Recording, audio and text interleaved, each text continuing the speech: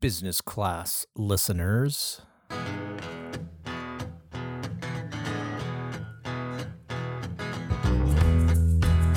Come on now.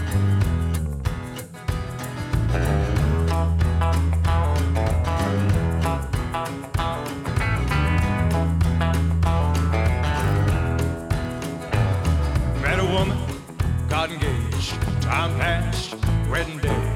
Then my feet turned cold at the tone of those wedding bells. Yeah. I felt bad, everybody got dressed up, but I knew I'd messed up, so I had to fess up that all I really wanted was just to get drunk as hell.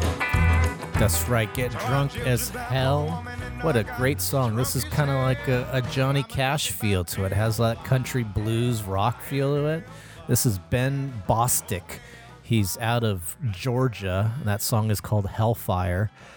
Ben Bostic, Artist of the Week. I got to tell you, I dig this music. I know I'm a fan of Johnny Cash. I'm sure a lot of you are a fan of Johnny Cash. This is a up-and-coming artist over here, again, out of Georgia. Right now, it seems like he's in California trying to make his career in music, although during this pandemic, hard to do that with a lot of these venues that are closed at the moment. However, if you want to check out this artist and support this artist, visit the episode page. I will link his Spotify page. He has about 16,000 followers, and again, it does have that country blues rock kind of feel. There's actually a couple of the songs that I've listened to that are actually pretty darn good. So that is my Artist of the Week, Ben Bostic. Business class listeners, welcome to another episode of Wisco Weekly, where I get to dive into and analyze the automotive business space and dissect it to learn all of life's little lessons, to showcase how some of the automotive business world mirrors that of social policy and economic policy and political ideologies. Now, speaking of artists, if you have any recommendations on any up-and-coming artists or bands, please recommend my way. I greatly would appreciate it. I mean, hell, even if it's not a new and up-and-coming artist or band, if maybe it's an old one. You know, as a matter of fact, the last song that is played on 99% of all previous episodes, and then it'll be at the end of this episode, is an old band. Unfortunately, they're no longer around, but they had one album. I think there was only maybe about 6 or 7 songs on there. But I was able to outreach to them through another friend of mine, and I use their music now at the very end of the show. And that the artist's name is Wake Up Lucid, and the song that I conclude with is called A Minor. So all throughout 2021, I want to continue to highlight and showcase new artists, new music. And so if you have any recommendations, please share with me. You can do so through Apple Podcasts. Just write a review and mention them, or you can post a comment on LinkedIn or Twitter or whatever it may be. Send it to me, and I'd be glad to share it to my audience here. Okay, moving along. Upcoming on the show, you won't want to miss this. I have a special guest coming on the show that I've been following for maybe the last year and a half, 2 years now. And she is someone who runs a dealership.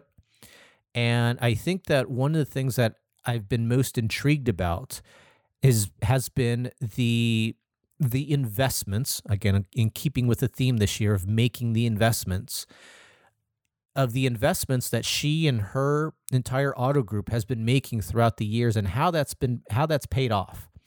I think one of the things that is certainly very relevant and very unique about the dealership world is their pride in the community. And so I'm hoping to highlight more of that with my special guest, and that will be coming up in a couple weeks. So be sure you are subscribed to the show so you get the notification when that comes out. On this episode, I get to chat with Mr. Randy Kobat from Cox Automotive and vAuto. We had the chance to look back on last week's NADA conference and some of the things that happened, some of the things that didn't happen, and kind of take a little bit of a critical eye and a critical lens to what the outlook of car sales will be in this coming year. one of the things that Randy was able to bring to the show is that in addition to his work at vAuto, he also has a background in business strategy. He's been an adjunct professor at a few different colleges, so it was great to basically have him drop his vAuto hat and put his educator hat on, and then we were able to talk about NADA from a little bit more of a neutral lens and kind of assess the direction of NADA based upon what happened at the virtual conference. So that is coming up right now. Thanks again for your support of Wisco Weekly. A lot of great things coming up this year in 2021. I hope you have a fabulous day, and I hope you enjoy this episode. Now, let's get into the show.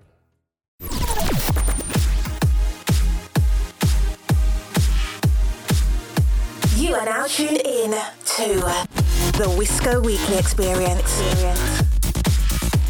Hi, bienvenidos, videte, willkommen, and welcome to Wisco Weekly Business Class listeners. Thank you for tuning into another episode of the show. And my, oh my, I feel so good recording right now on a Friday. It's been such a inspiring week. A lot of that attributed to the NADA conference that just concluded virtually. And I must say, since the pandemic started, with all conferences being taken online, NADA was really the first conference that I've attended, and I've attended a handful during the pandemic, but it was the first one that actually evolved the conference to be more than a video chat, a video group chat. The production quality was superb, and I do hope that other conferences take some cues from NADA to know how to put on a good virtual conference these days. So kudos to the NADA team and the work that they performed. Also, another reason why I'm so excited about today and this recording is I get to have a longtime industry expert on the show, and we're probably going to go back and forth on what's going on in the automotive business. I love bringing on individuals who have both a mixture of business and have also been kind of schooled, educated in this field, and that's exactly who my guest is today. So let's get into the guest. My guest is a 21-year veteran of the automotive industry, and he brings with him a long-time background in the area of business, and he also trained in the methods of science. My guest was a Husky at Northern Illinois University, where he obtained a Bachelor of Science in Chemistry. He then attended Booth School of Business at the University of Chicago, where he obtained an MBA in Finance and Business Strategy. He's been featured in CBT News, Auto Remarketing, and many other media outlets, and he even plays host on the vAuto podcast. Listeners, you should definitely go check out that podcast. I'll link that in the episode page. Men, women, and children, please welcome to the show the 1985-1987 captain of the Husky Marching Band drumline, Mr. Randy Kobats. How are you, sir? I am very well, Dennis. Thank you for that great introduction. Can I call you Captain? I suppose, if you'd like. Sure. Captain, my captain, right? Yeah, that's exactly what I was going to say. Captain, my captain. So I find it interesting that you were captain of the drumline. Do you still practice, play, anything of that nature? I do. So my dad was a professional musician. So he taught us all piano growing up, my brother, sister, and I. And, I stayed with it probably the longest educationally, because I originally was a music major when I went to NIU. And so, yeah, I still play. I still love it. I play once a month at church and in the contemporary band there for contemporary service. And, I still have a bunch of friends, and we like to get together and play music. So yeah, it's been part of my life since I was all growing up, but I started playing the drums at 10. Well, so, thinking about you as the captain of the drumline, thinking of a prior guest, your colleague, Jonathan Smoke. DJ Smokey Smoke. DJ Smokey Smoke, that's right. So, in my head, there's this actually one YouTube video that it's a live performance, and it was done at Coachella, and it was with DJ AM and Travis Barker. And DJ AM's he's your regular DJ, then Travis Barker is your drummer. Mhm. I would love to see you and Jonathan Smoke perform. Have you guys ever thought about performing, or have you done any? Yeah, no, we haven't talked about that, but we should look at it. I think one of the fascinating things for me is I've never worked in an organization that has as many drummers as Viato does. Really? So there's a lot of us within the Viato business that are drummers, and so it's kind of fun. Please put me on the VIP list, whatever it needs to be in order to attend that performance. I would love to witness that. Yeah, I'll reach out to him after this. So NADA, Randy, happened this past week. It was the first virtual conference, the first big conference of the automotive space. Again, I thought the production quality was absolutely superb. Rhett, hosting and leading the show, did a wonderful job. I loved the interview that he did with Bob Woodward, and hopefully we can kind of get to some of the things that they talked about there. There was the transition to the new NADA chair, Paul Walzer. Again, I want to talk a little bit about some of the objectives that he is setting out for his 1-year tenure as chairman. Obviously, you not only attended, but you spoke at it. Give me the 30,000 foot overview of how you thought it went. I mean, I think overall, to your point, I thought it was a really good effort by NADA to try to bring us together as an industry, which they have always done a tremendous job since I've been in the industry doing. And, they really leaned into the current experience and current environment that we're living in, and did the best that they could to try to, again, bring us together as an industry. I thought the topics that were presented across all the workshops were relevant and important. And to your point, the production quality was really strong. I think one of the great things that I took advantage of was the networking opportunities that they created kind of at the end of the day.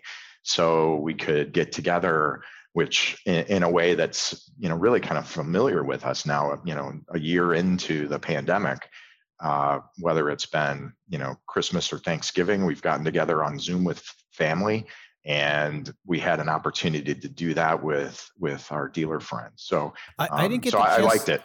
I didn't get the chance to do the networking at the end. What was that like? It was an opportunity to, sit and have a beer and chat with some of our best customers. So, so I thought it was effective, and it was a nice touch. Okay. Because again, other things we'll get to on the show, but you were, or you are a professor still. Are you still teaching till this day? I'm a guest lecturer, if you will. I have taught in the past. One time I was teaching a leadership class at a school here in Chicago called Kendall College, which is a culinary school. So I had the opportunity to teach leadership to the future chefs of the world. That's cool. Which was really kind of fun. So I've had the opportunity to be a guest lecturer at some business schools. Okay, so let's put on the lecturer lens for Randy Kobat right now. And so there was the good of NADA, there was the networking aspect, there was the production, the content. What were some things that maybe you didn't see either to be as good, or maybe it was left out, that you thought was left out of NADA this past year? I like to say we work in the biggest little industry in the world, right? And it's a small industry in that it's very everybody's very friendly, and there's a lot of friends. One of the things that I fully enjoy whenever we're at NADA is the opportunity to catch up with old friends and give them a hug and chat with them about their families, and have dinner with them. Certainly the culinary experience in New Orleans was certainly missed this year.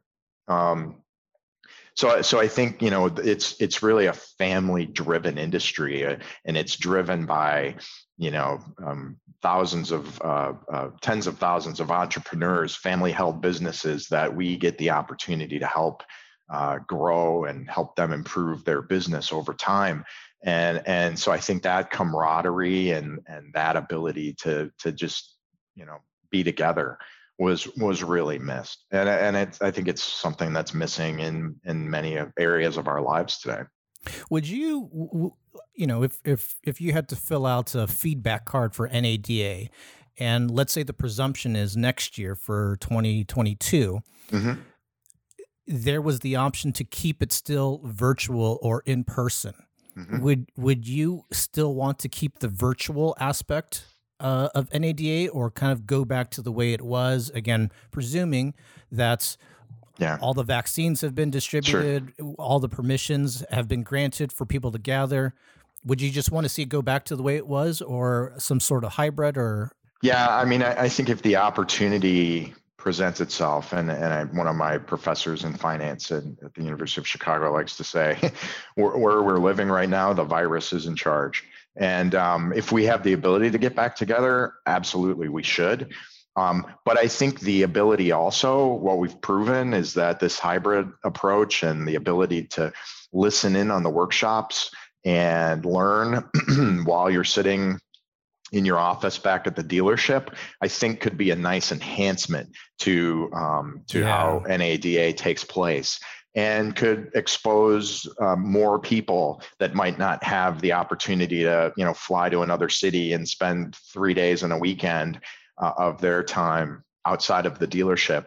I think it could be highly effective. I think the other critique I would make is the interaction opportunity was limited. What I learned from is the questions that I get asked by dealers after a workshop, if I have the honor to present like I did this year.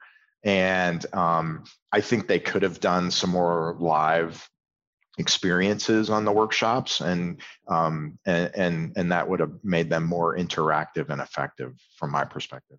That's actually a good point, because with a platform such as these virtual conferences, I don't think you're going to be limited by bandwidth per se to have every presenter who, in your case, you did an on-demand session so people can watch at any time, and I certainly did. But then you can certainly still offer a live Q&A at designated times. And I think, look, it's one of those things that, especially if they're drawing enough people in action, and then as we move forward, as you said, maybe there's a lot of dealership employees that maybe are just getting started, and the dealership's not going to pay for them to go make the trip, but they can access it on their computer. Well, then they could potentially have access to you then to ask those questions. Yep. I thought that one of the things that's, to be honest, I found to be beneficial was, it was almost like, on, to your point, NADA is very much familial. It's very much, a lot of relationships that get to be rekindled. And certainly if you've been attending year after year, it's great to see a lot of these people and talk to them and get chummy with them. I, on the other hand, have only been attending NADA for maybe 4 years. And so I don't have those long-term relationships. So when I do go to the actual conference, I don't really get to, I see maybe 2 or 3 buddies of mine, or, people that I know. And then after that, it's like, okay, put my head down, attend the sessions, meet some people and whatnot. I found that during doing this as a virtual conference, I was almost able to interact a little bit more, talk a little bit more through the chat features and whatnot. Good. So that was a nice thing. Very much so. That's great. So one of the things that happened was the transition of the new NADA chairman from Rhett Reichert to Paul Walzer. Did you get the chance to see that transition? I did not see that transition, no.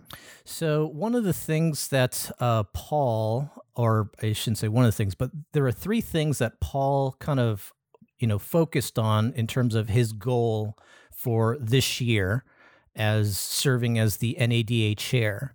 Let's see here. Let me find it here.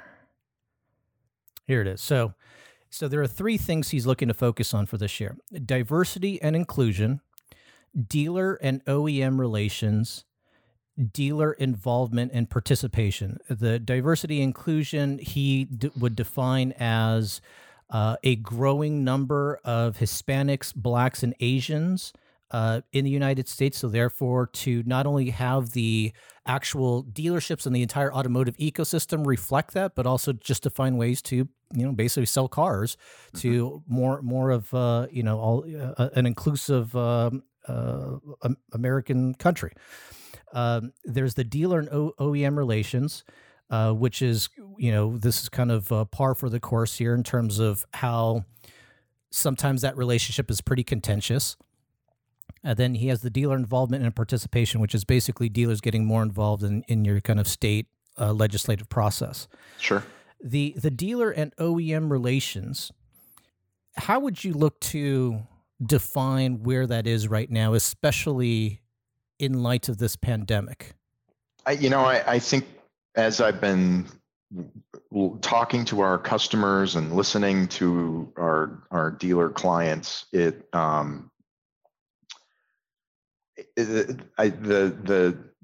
OEMs have had less of an influence on the dealers over certainly over the last year than they might have in the past, and it's a function of them focusing in on the manufacturing side of their business. Like many businesses, the pandemic in various parts of the country restricted supply, and they had to close manufacturing facilities, and they're still trying to get them back up to full capacity. And that shifted a lot of the focus of the organization towards that situation.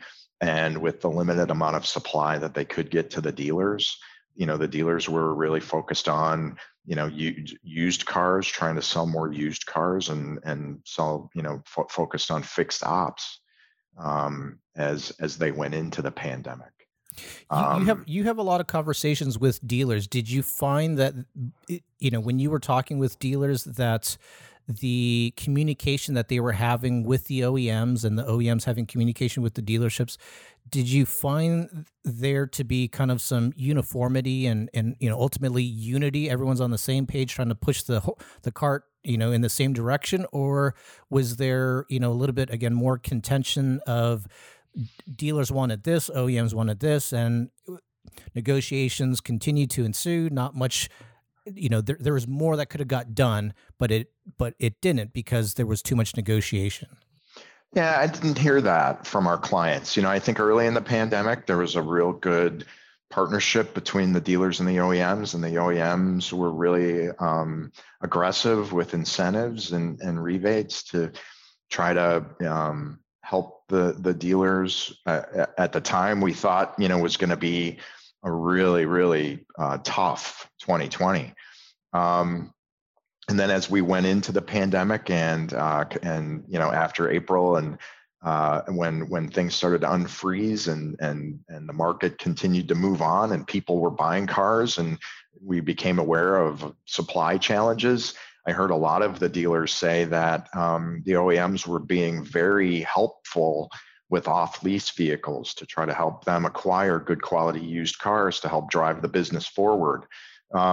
So I heard, some of the good things that happened in 2020. And, I think the balance of supply and demand, really kind of lifted all boats. Profitability was really strong in 2020. And, we just, I think that focus on the relationship between supply and demand and dealer and OEM is very important. So that, we don't create a glut of inventory in the market and new cars sitting on dealers' lots for 385 days. And what we could go back to if we just try to think about going back to normal, whatever, like it was in the past. So the biggest contention between dealer and OEM relations is arguably the stair-step program. Mm-hmm. So again, let's put on the academic lecturer lens for Randy here. So let's remove out that number one issue. Okay, So if you're the business strategist and we're looking to come out of COVID stronger, better, however you want to define that. As a business strategist, how would you look at trying to strengthen the relationships between dealers and OEMs? Yeah, that's a great question. I think one of the challenges is that once the car leaves the factory, the manufacturer, it's on the dealer now to figure out how to move it. And I know how to move it from the factory to the dealer, or just like how to sell it. So yeah, sorry, I don't want I'm throwing in industry terms, right? So once it leaves the factory, it's kind of the OEM wipes their hands, and it's the dealer's responsibility. And it's interesting because the OEM isn't necessarily interested in the outcome, and the dealer's on the hook for trying to figure out how to sell the car, make money on selling that car. And if there was some joint accountability on trying to get that car sold in an effective and efficient way, that might be interesting to look at just from a pure academic perspective, just from the supply and demand metrics and from an academic perspective. Certainly the way that it's organized today in an entrepreneurial business, a franchisee of the OEM, whether or not that's something that could be worked out, I'm not sure. But from a pure academic perspective and the supply and demand economics perspective, that might be interesting to look at. You talked about the accountability on kind of both parties. Like, what do you mean by that exactly? Like, how would you spell that out? Maybe it's something where it's partial ownership of the dealer, so the dealer's not on the hook for the entire cost of the vehicle, sitting on the floor with the floor plan expense, et cetera. And I think they've attempted to do that with certain amount of incentives around the floor plan expense and time that they give the dealer to sell it without having any interest hit. So they're looking at things like that. I don't know that they necessarily paint it in that academic context, but they are trying to do things that way. So maybe an incentive if the car gets sold within a certain amount of time, things of that nature. So I have an argument. Please tear it apart if this is untrue, inaccurate, or just an awful argument. So one of the things that actually struck a chord with me when Paul Walser was talking was he was discussing how that the franchise as a business model can be further developed and innovated between dealers and OEMs.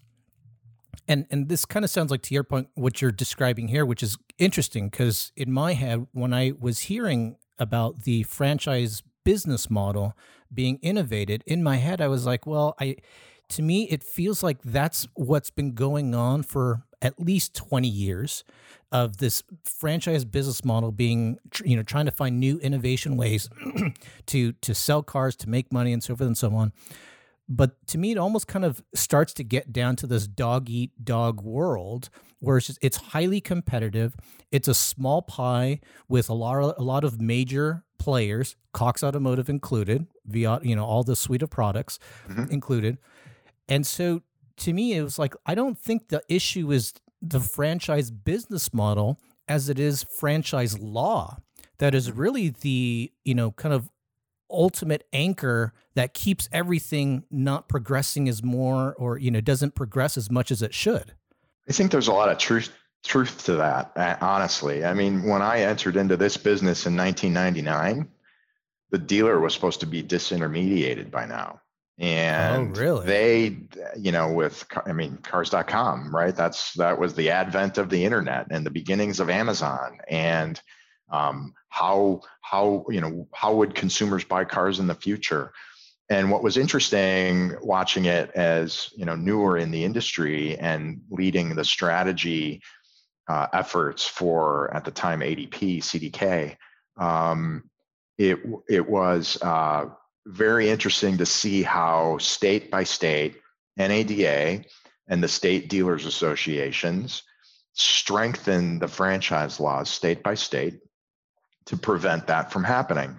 And it's why you read things in the news today about Tesla. Can they sell direct to a consumer? Right? And yeah, exactly. And it's because of the efforts that NADA and the local dealer, state by state dealers associations have done to protect their association and their community. Yeah. Is it the best outcome? I think there's a ton of value that the OEMs provide, or that the OEMs get from the way that the franchise model is set up. And, I think we can all say that the communities where the dealers operate, are better places to live because of the way that these families give back to their communities. So there's a lot of positive things about the way that it is, but I think your point is the franchise laws have protected the dealers for sure. I mean, I would akin it to Section 230, right? That regulates technology companies, right? Section 230 was great in the, 1992 or 94, whenever it was first instituted, and it was great back then. It definitely protected users on these platforms and admonishing the platforms from any wrongdoing of the users themselves. But as we've moved forward now, to me, I'm on the side that Section 230 needs to either be repealed or there needs to be some more modernized regulation for big tech. I would say the same then for franchise laws in this day and age, that if we do truly want to see some big changes in the automotive space, and maybe that's the other argument, is that maybe there are certain people that don't want to see these big changes. But if we do want to see some big positive changes, then we do have to look at modernizing franchise laws so that, again, either there's more cohesion, there's the regulation in place that actually makes OEMs and dealers want to work together, as opposed to, hey, look, here's the line in the sand. Don't cross this line. Don't even think about crossing this line. And I think the market dynamics will support that. And what I mean by that is, in the last few years, we've seen so much activity in buy sells in the dealer community. And so I don't know, maybe after I'm retired, we're going to have a lot fewer places to go buy a car. I don't know if that's true, but for sure we'll have fewer owners with the same number of locations. And so as that consolidation happens, I think it will naturally, the market forces are gonna make that play out, and the market power as it shifts back and forth between the dealer and the OEM, it'll play out over time. Yeah, I forget. Oh, his name is Glenn Mercer. He does the every year he kind of does the update to the future of the automotive business and the car dealership business, and one thing that he mentioned this year, that I'm sure he's always mentioned this, but I definitely remember it this time around, was how, 20 years ago, the talk was always these publicly traded dealer groups, the Penske's, the AutoNations and whatnot, will absorb all the mom and pop dealerships. And yet in 2021, they still represent a very small minority of dealerships owned. Of the 17,000 dealerships that are owned in the United States, they represent a very, very small minority still of all dealerships owned. Yeah, that's very true. And what we see activity in the marketplace is less, the AutoNations and the Penske's buying more stores. We're really seeing kind of the middle market buying the 1 or 2 store family operation. And the middle is getting bigger. So it's very fascinating to watch it play out, from a channel theory perspective. And to your point, the franchise laws and how that's going to play out. It's, we talk a lot about at Cox Automotive, how it's just a fascinating and a wonderful time to be in this market, in this industry. And so I'm grateful to be a part of it. I mean, just a quick digression, since we're showing so much love to the automotive space. Like I love the automotive space for kind of like this microcosm that it paints of the, life's lessons, social and economic policies and issues that are going on. I think there's just so many things in the automotive world that are indicative of life, and you can just piece any part of the automotive space and be like, oh yeah, that's happening right now in the United States. It's happening in the world. This is happening in my own household, and we can learn from these mistakes, and whatever the case. But I love the automotive space as well. Yep. What was it? You had mentioned something that actually I was going to touch upon. So you had mentioned that there's more dealerships in the middle that are being absorbed and growing in that sense, as opposed to these, on the highest elite level of dealer groups, such as the publicly traded companies. So in this middle group, is there any other insights that you can lend? Like, what does that mean if there's more activity in this buy-sell space of dealerships in the middle getting acquired? Does that mean that there's going to be just more, I don't know, regional activity? Is that what does that mean exactly? Yeah. So what we're seeing, and we're seeing activity, in all facets of size of groups. But when we think about the increased activity in the middle, we're talking about larger regional players. We used to see, the Chicago dealers here would have a point down in Florida just so they could have their house down there and enjoy the warm weather in the wintertime. But now they're being more strategic around, the mid-Atlantic states, for example, and creating more regional footprints. And there's economies of scale that they can create and how they manage. And we're seeing in those cases, the centralization of some activities in these larger regional groups now, where they used to have each location buy cars at auction. Now they're creating centralization around a group of people in a central location buying cars for all the locations that the dealership group might own. So we're seeing a lot of that play out, and it's mostly happening in that middle market. I mean, this sounds like following in the footsteps of the Carvanas and the CarMaxes of the world, right? I mean, they have more centralizations with their operations, kind of a unified, or not a unified, but a single distribution center. That's from that distribution center, then it goes out to the different geographic locations within, a 300-mile radius or whatever it is. Yeah, it's in some cases they're creating a hub and spoke type approach, right? Mm-hmm. Yeah, especially reconditioning and acquiring used cars and having central reconditioning centers or central groups that buy cars at auction for the dealership group. So yeah, that's happening. See, so going back to like franchise law, this would be the interesting thing here, is that with more of these regional players, bigger regional players, the ability now to sell state to state, again, you're limited by franchise law. That could definitely be something that, if we look to lessen the regulation on that, you could have more of these regional dealer groups, have a bigger footprint in their markets and in their full operation. And I think that's going to be the fascinating kind of evolution of e-commerce in our industry, right? Right. Carvana, Vroom, CarMax, it's used cars, and there's no constraint around where they can sell a car. But because of the franchise laws, there's a constraint on where a dealer can sell a new car. And thinking through how that might play out. I know there's a lot of the OEMs that we've talked to that are thinking about a national e-commerce approach from their central website.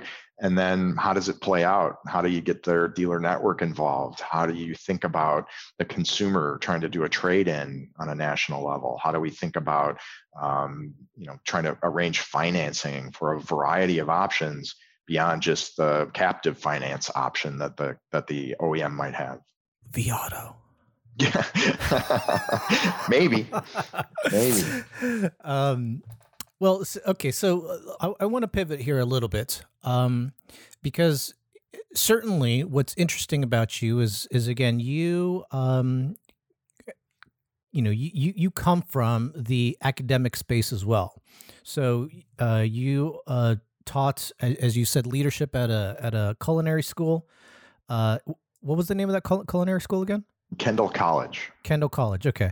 You're also a lecturer at the Smeal College of Business at Penn State University. Yep, Penn State. Yep.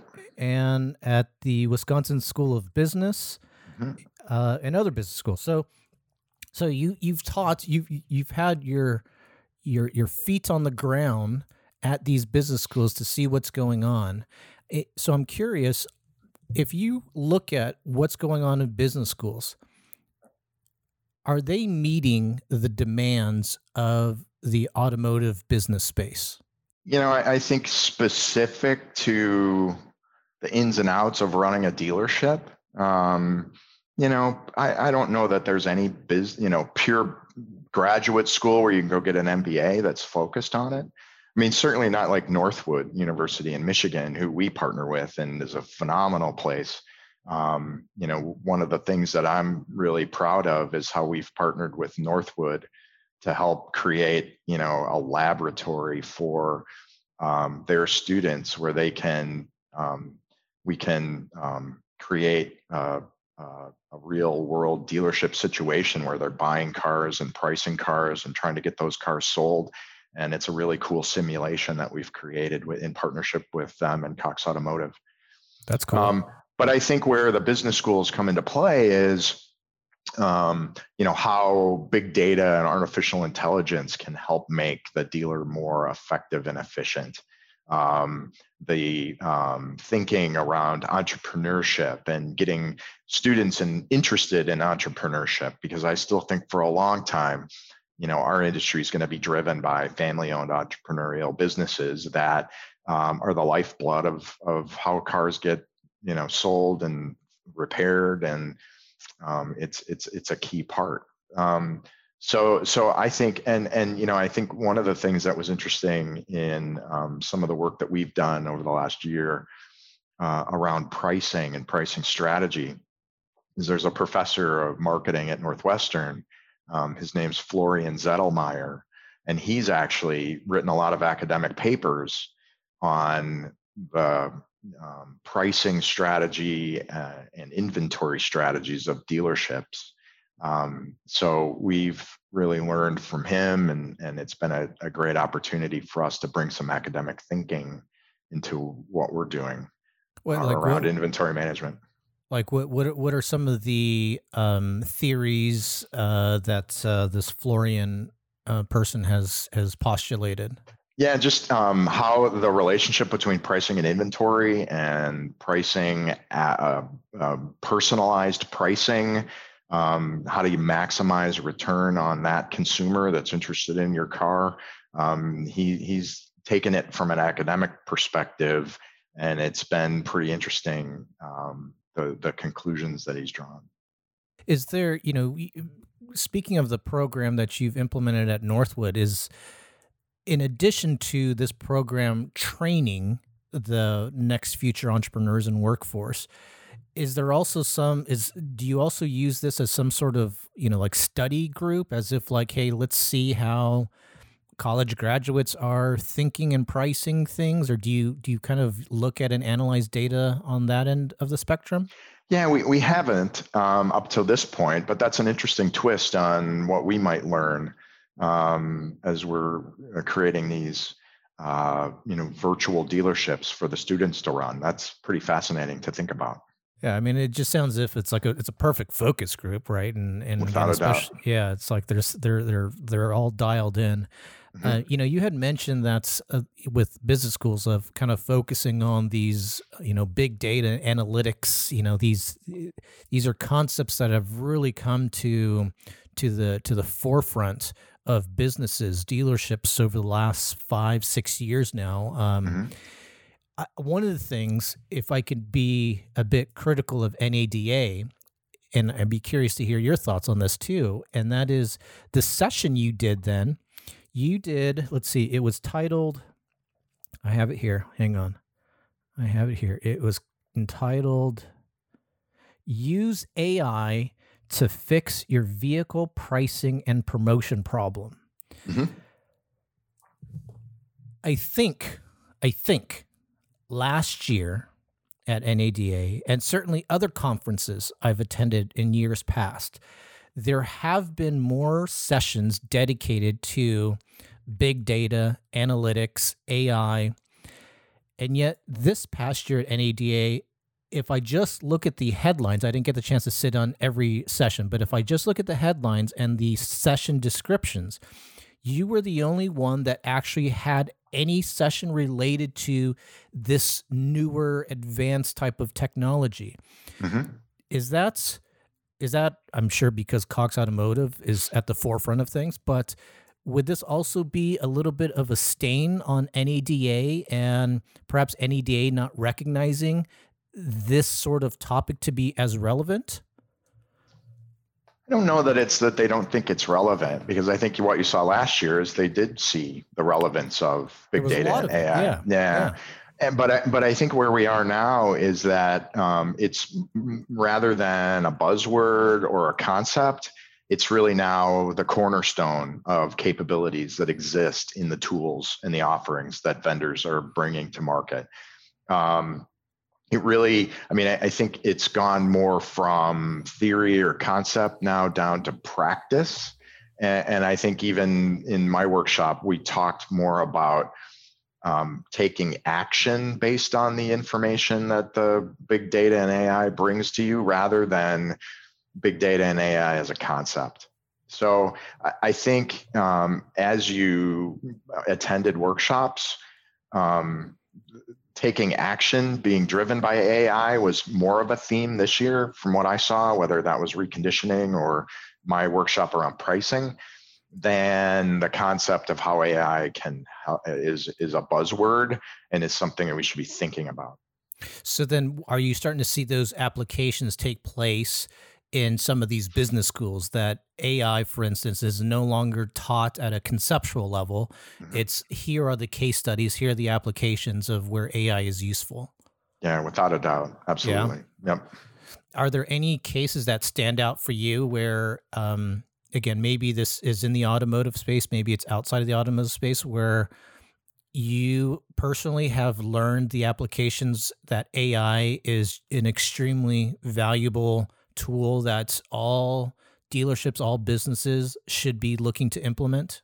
Well, I think certainly what we've discovered as we've been digging into this is that it really creates greater decision-making accuracy and clarity.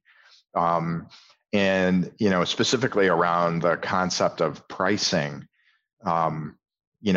we've for the longest time focused on age, right? As that car ages on your lot, you need to lower the price to make it more attractive to the consumer so that you move it and you increase the number of turns in your inventory. That's been the mantra for Viato for a long time. But not every car should be priced the same. And what we've seen in the history in the last 10 years is that, as a car ages, it's pretty much priced the same, whether it's a Ford F-150 or it's a Toyota Camry. And we know intrinsically now through big data that each of these cars has a different investment potential or return potential. And we can recognize that. So rather than treating all of your inventory as one big thing that you're trying to turn, we can now segment the inventory and find pockets of value and price those differently depending on the amount of opportunity that exists for profit. And that was something that, we recognized when we looked at all of our clients across the country and how they were pricing the inventory that had the most profit potential. They were actually pricing the most aggressively. And the cars that had the least amount of profit potential based on our AI and big data analysis, they were pricing the highest. And so it was really upside down. And it really identified this opportunity for us, because the best way we can help our clients make more money and more profit, pricing is the biggest lever you have. And so that's why we spent so much time over the last year bringing this new pricing technology to our clients. Yeah, and that, you had mentioned two very key words in that, and that was the ability for dealerships and for businesses to better make decisions and for better clarity. And so that sounds like exactly what you were able to do there. That's super interesting, Randy. So a couple more questions here for you. So first off, when it does come to AI in the dealership space, what do you see as maybe the number one hurdle challenge for dealers that they don't get or understand about AI? I think it's always important when we're crafting metrics, insights. The dealers need to believe it, and so we need to be able to explain how we arrived at a conclusion in a way that makes sense to them. So that's no easy task. It's not easy at all, and it's one of the really fascinating things about the history of vAuto in introducing these metrics on how to think about managing your used car inventory that are now standard, metrics that everybody talks about every day. And so as we're thinking about these new metrics that dealers need to think about, profit potential per vehicle, segmenting your cars based on that profit potential, it's something that we need to explain. Our founder, Dale Pollack, who I know you talked to, he talks about showing your work, right? It's no, I can't just give you the answer. I have to show you how we got there. That's the academic in him too. It totally is. Yep. And so that's key. So just putting, a bunch of data into a black box and having, the ticker tape come out and it says B, dealers, if I can be so graphic, they're the first ones to call bullshit. Are those metrics? So going back to the program that you have at Northwood University as just an example, are those metrics being introduced to those students so that they're all of a sudden being, yeah? Yeah, we teach them the concept of velocity, and we teach them, how to think about appraisal, and we teach them price to market and cost to market. We absolutely do, and it's a great opportunity to kind of help the students learn, those metrics and how to think about running a used car department. Well, I'm looking forward as, I previously had on LG Bright on the show here, and he's a good friend of ours. Yep. Yeah. So I was just wrapping out with him the other day. So he'll be coming on the show again to do another recording so we can catch up. But it'll be, definitely I haven't heard as much detail about the relationship that Cox Automotive in general has with Northwood University until you've been able to describe it for me. So thank you for that. I think that's super interesting for the work that you guys are doing there. Yep. So, okay, last question here for you, Randy. This is where we get a little bit personal, sir. All right. Okay. You ready to get a little bit personal? Sure, absolutely. You're already dropping bullshit on the show, so we're definitely going to get real personal. We're going to get real. All right. So, business class listeners, this is the time in the show where we do bedroom sessions, because we get a little bit personal and you make the bed that you sleep in. So, Randy, my question to you, sir. What would you like to accomplish with your money that is most meaningful to you? Right. That's an interesting question, and I think it kind of goes back to what we talked about with Northwood.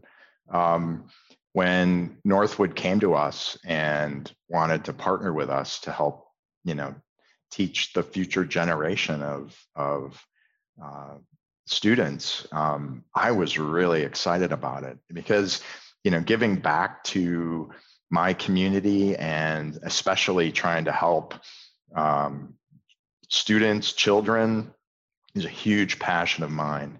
And there's a couple of organizations here in Chicago that I support that do just that. And so whether it's, my kids' friends, underprivileged kids in Chicago, helping them get on the right path, helping them in a time of need.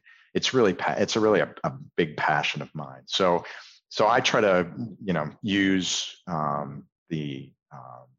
so grateful with the opportunity that I've had as part of Cox Automotive, because we spend a lot of time giving back to the communities in which we operate. In fact, one of the organizations that I support, I'm working with them right now on a Cox grant that we have an opportunity to help them get. So it's really a passion of Cox Automotive. And when I had the opportunity to join Cox, we're really so strongly aligned in my personal values and the Cox values that it feels like home working here as being part of the Cox family. Is there anything that's, the general sense of helping the underprivileged, the disadvantaged, any bit of your money that can go to that is definitely a noble cause. I'm curious though, if we were to even like be a bit more hyper focused, is there any one particular issue that means most to you in again solving that your money would solve? I think helping, one of the organizations I support is called the Chicago Training Center, and they help kids that have gotten middle school, high school kids that have gotten down the wrong path of gangs and give them a new direction by showing them the value of sports and team sports. And one of the things that they do is actually rowing. You wouldn't think of a bunch of inner city kids rowing on the Chicago River, but it's something that they've done, and it's a unique thing that they bring to these kids to show them the value of teamwork and that there's another way. And there was a documentary done recently on some kids that had gone through that program. It's called The Most Beautiful Thing, and it's available on Amazon Prime. And one of the executive producers was Dwayne Wade, who's from inner city Chicago. And the actor Dwayne Wade. Yeah. The basketball player, right? And basketball player, yeah. I don't know why I said actor. I was thinking of actually who's the actor? Dwayne something. The Rock, Dwayne Johnson, maybe. No, I think he was on the Cosby Show. Oh, I'm not sure who you're thinking of. Anyhow, so but anyway, so they've done they did a documentary on this organization and some of the kids that had gone through it, and getting kids on the right path and away from crime and gang membership is so gratifying, and some of these kids have done amazing things in their lives. I see. So it's really, the cause is important, but it's almost as if, how does that cause implement these values that would get someone's life back on track, how they can just better, if their life is not, if they never really went off track, how can this cause implement activities, programs, scholarships that can continue to progress someone's life so that they can continue to progress through life? Yep, absolutely. Amen, Randy. Amen to you, sir. How can people find you, sir? How can people follow you? Well, my Twitter is Randy Kobat, and I'm also on LinkedIn. Be happy to connect with anybody on LinkedIn. I'm easily found on both those platforms. Great. And again, business class listeners, I will add all his information to the episode page. Randy, sir, can we get a little drum sample here? Can you like rip off like some like some? So here's a word that I know in the drum vocabulary: syncopation. Syncopation, absolutely. Yep. Carter Buford of the Dave Matthews Band is like one of my all-time favorite drummers. Yep. But can you do some? Can we end the show with Randy doing some sort of drum line, something? I don't have my sticks with me, you got but a pen? Let's see here. Yeah, let's see what I can do.